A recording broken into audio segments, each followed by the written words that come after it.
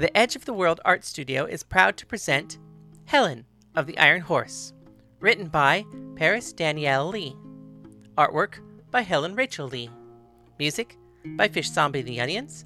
And special thanks to Spooky the Cat for her contributions, fuzzy as they might be. Chapter 59.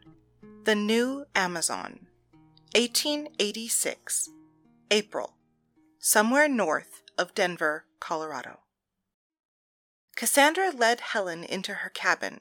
She had one all to herself. Inside there was one large room with a bed, a wash basin, a vanity, a dresser, and a pot-bellied stove at its center. In the corner of the room was a redwood chest, carved with a delicate relief depicting a hunt, and above it on racks there were rifles. Lots of them. They lined the walls like decorations. "What's in the chest?" I asked. Handguns, ammo, cleaning tools, some spare parts. That's my gun collection. What I wanted to show you was this. Cassandra pointed to a map of America that hung on most of the southern wall. She had drawn on it and written notes next to a line that cut across the country. This is how I tracked you. You started here in New York. You met up with Anna here in Chicago. Then the train broke down here. What happened to the train? The papers just said that there was an attack. "A pirate tried to kidnap me. Anna killed him and his men," I said. A pirate? "Yeah, with a cannon and everything." In the middle of Iowa? "They had it on a cart." The next time you appeared was Anna's wanted poster. That was here in Nebraska. So I assume you probably took a carriage from the train wreck to the fort. Where was the river? "I don't know. I'm no good with directions or maps, but it took a day to get to the fort from there by carriage. Does that help?" Yes, that means it was probably here. Cassandra made a mark on the map. I looked at it and smiled. I touched the map with my fingers. I closed my eyes for a moment. I could almost smell the water and hear the wind rush through the trees. Yes, that was probably it. Then the Intercontinental Line went dead. All the trains were canceled. Everything stopped for 2 days. I knew it had to be you. So you must have gone south to catch up with the line. Probably here. Cassandra pointed to a mark across the city where we saw the melodrama. All of the places we had been sketched out across the map.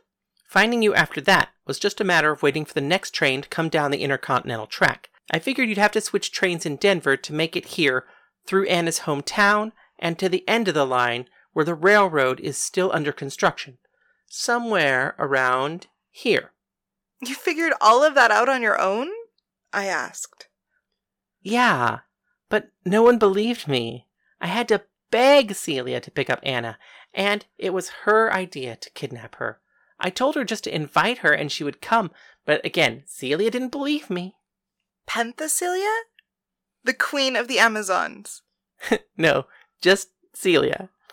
But we do call her the Queen. Apparently, it's a nickname her mother gave her when she was a child. You know, like Princess, only she was too bossy to be a princess, so her mom called her my little queen, until she got too old to be little. Then, just my queen. Now I guess she's our mayor? Leader? I don't know. It's not that well structured, but everybody looks up to her, and her word is usually the last word. Honestly, we do kind of think of her as our queen, explained Cassandra. "And you're Anna's sister."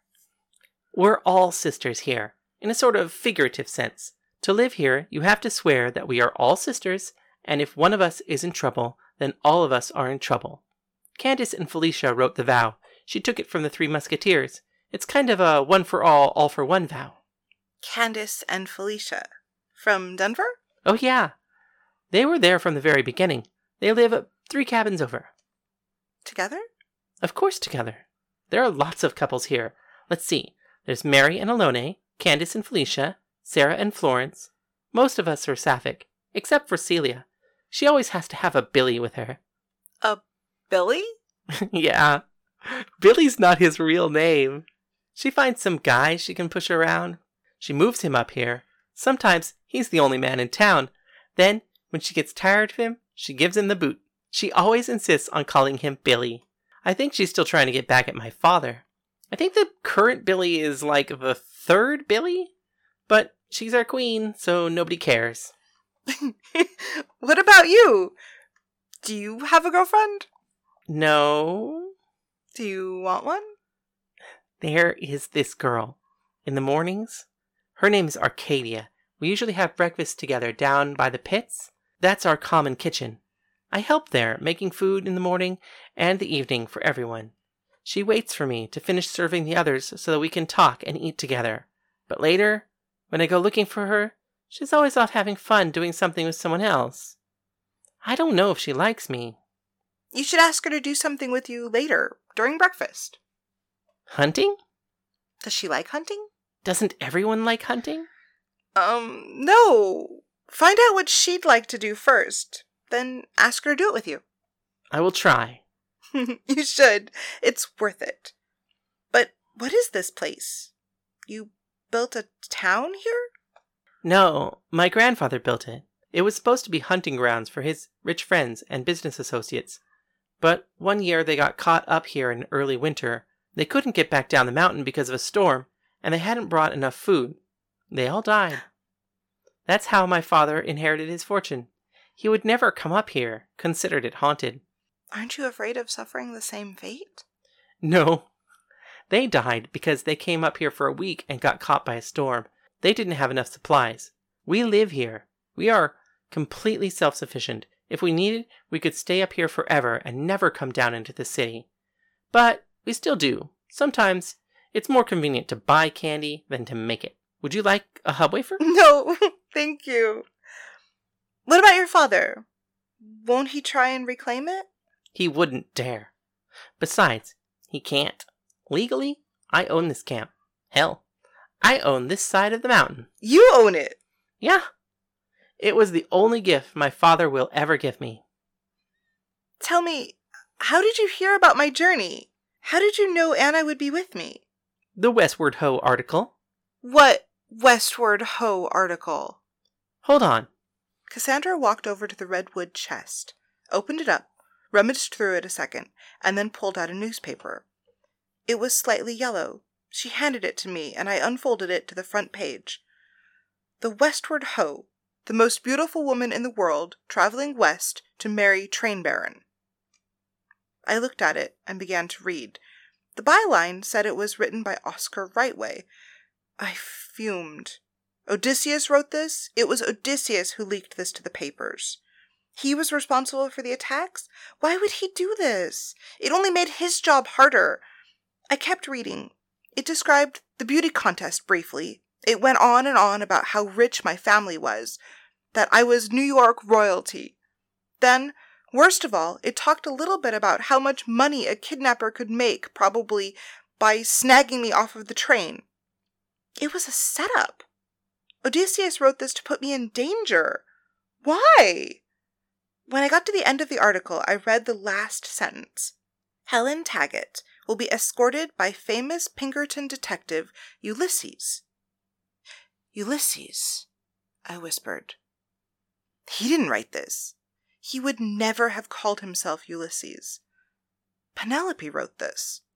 She must have sent it to the papers under his name, and if Penelope wrote this, it had a purpose.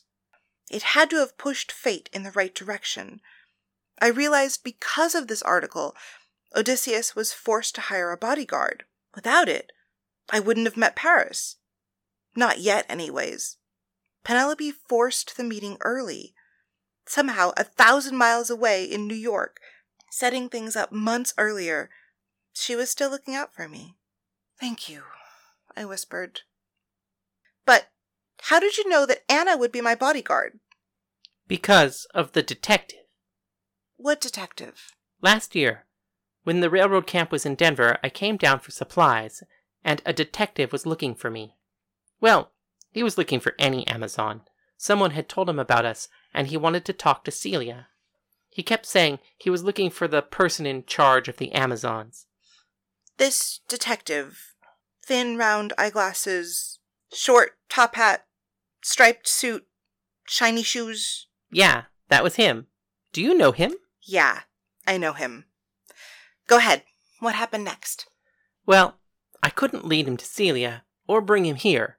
Lots of us are still wanted by the law, so I got him to admit what he wanted. He said he wanted to hire a bodyguard to escort the most beautiful woman in the world from New York to the railroad camp. He showed me the paper. He even let me keep it. I knew Anna was looking for the most beautiful woman in the world, so I stretched the truth a little. I told him that Anna had taught us all how to fight and how to shoot, that she started the Amazons, but that she had gone back home. I didn't want him to come after Celia, so I implied that Anna had been our leader. It wasn't exactly a lie. Cassandra looked sheepish. No, don't feel bad. You sent her to me, and I fell in love with her. Now you're my sister, too. I hugged her. I know everyone else never believes you. They always think you're a kid and you don't know, but I promise I will always believe you. How did you know she was looking for the most beautiful woman in the world? Thalia told me. Thalia? Is she here? I'd love to meet her. No. We left her back in Denver. Cassandra dropped her head as she spoke. Why did you tell Celia it was a bad idea to kidnap me? Because a lot of us up here are wanted by the law.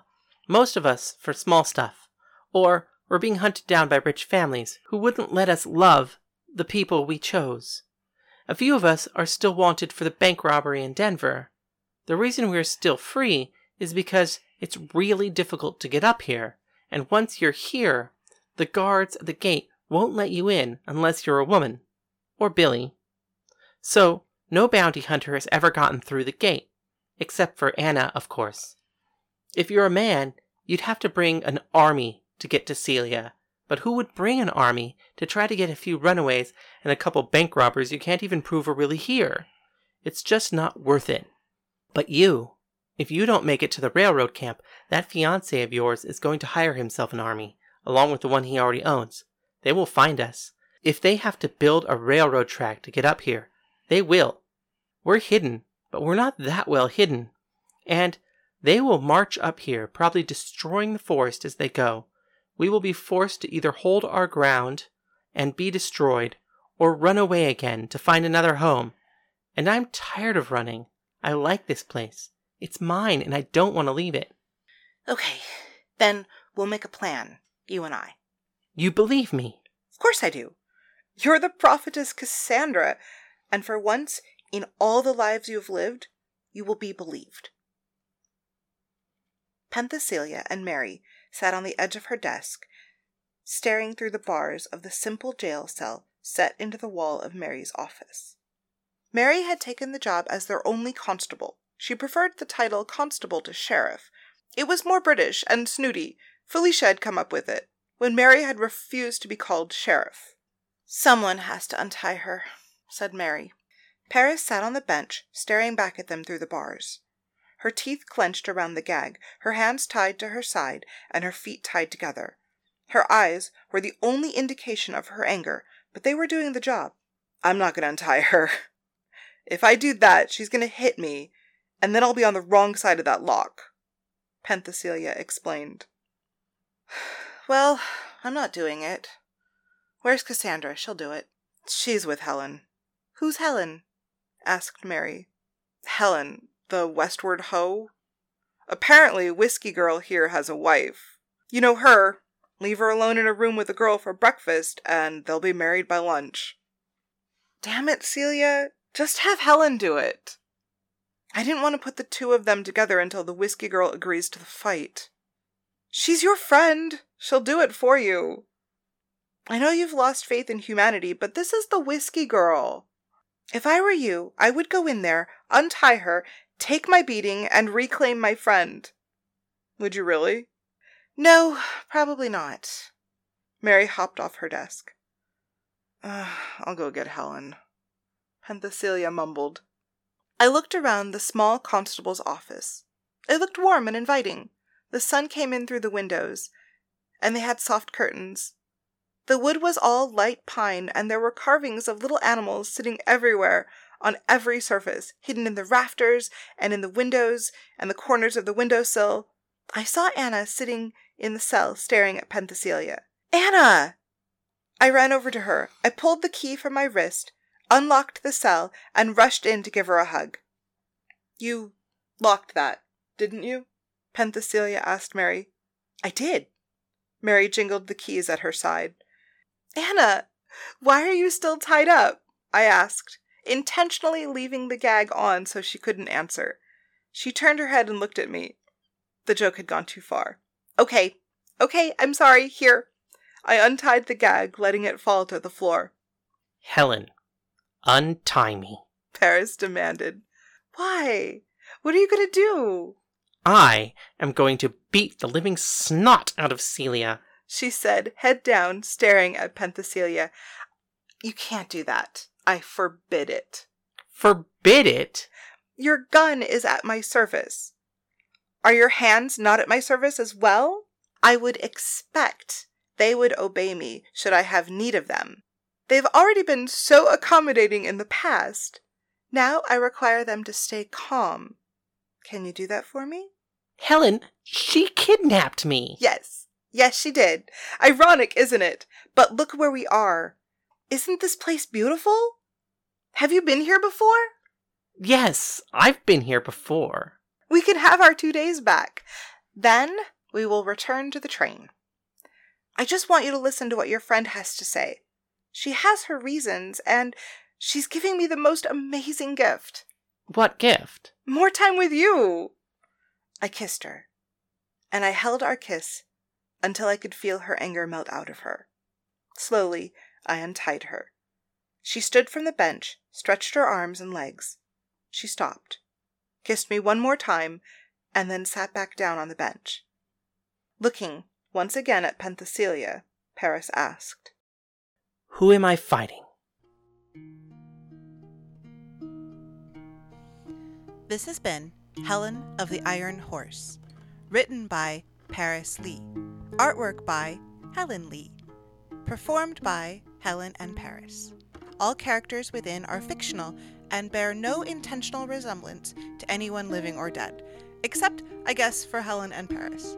See more of our work at edgeoftheworldart.com. If you would like to comment on the show or ask any question, please email us at helenoftheironhorse@gmail.com. The proceeding was made with the love and encouragement of all of our friends at the LA LGBT Center's Trans Lounge. Thank you.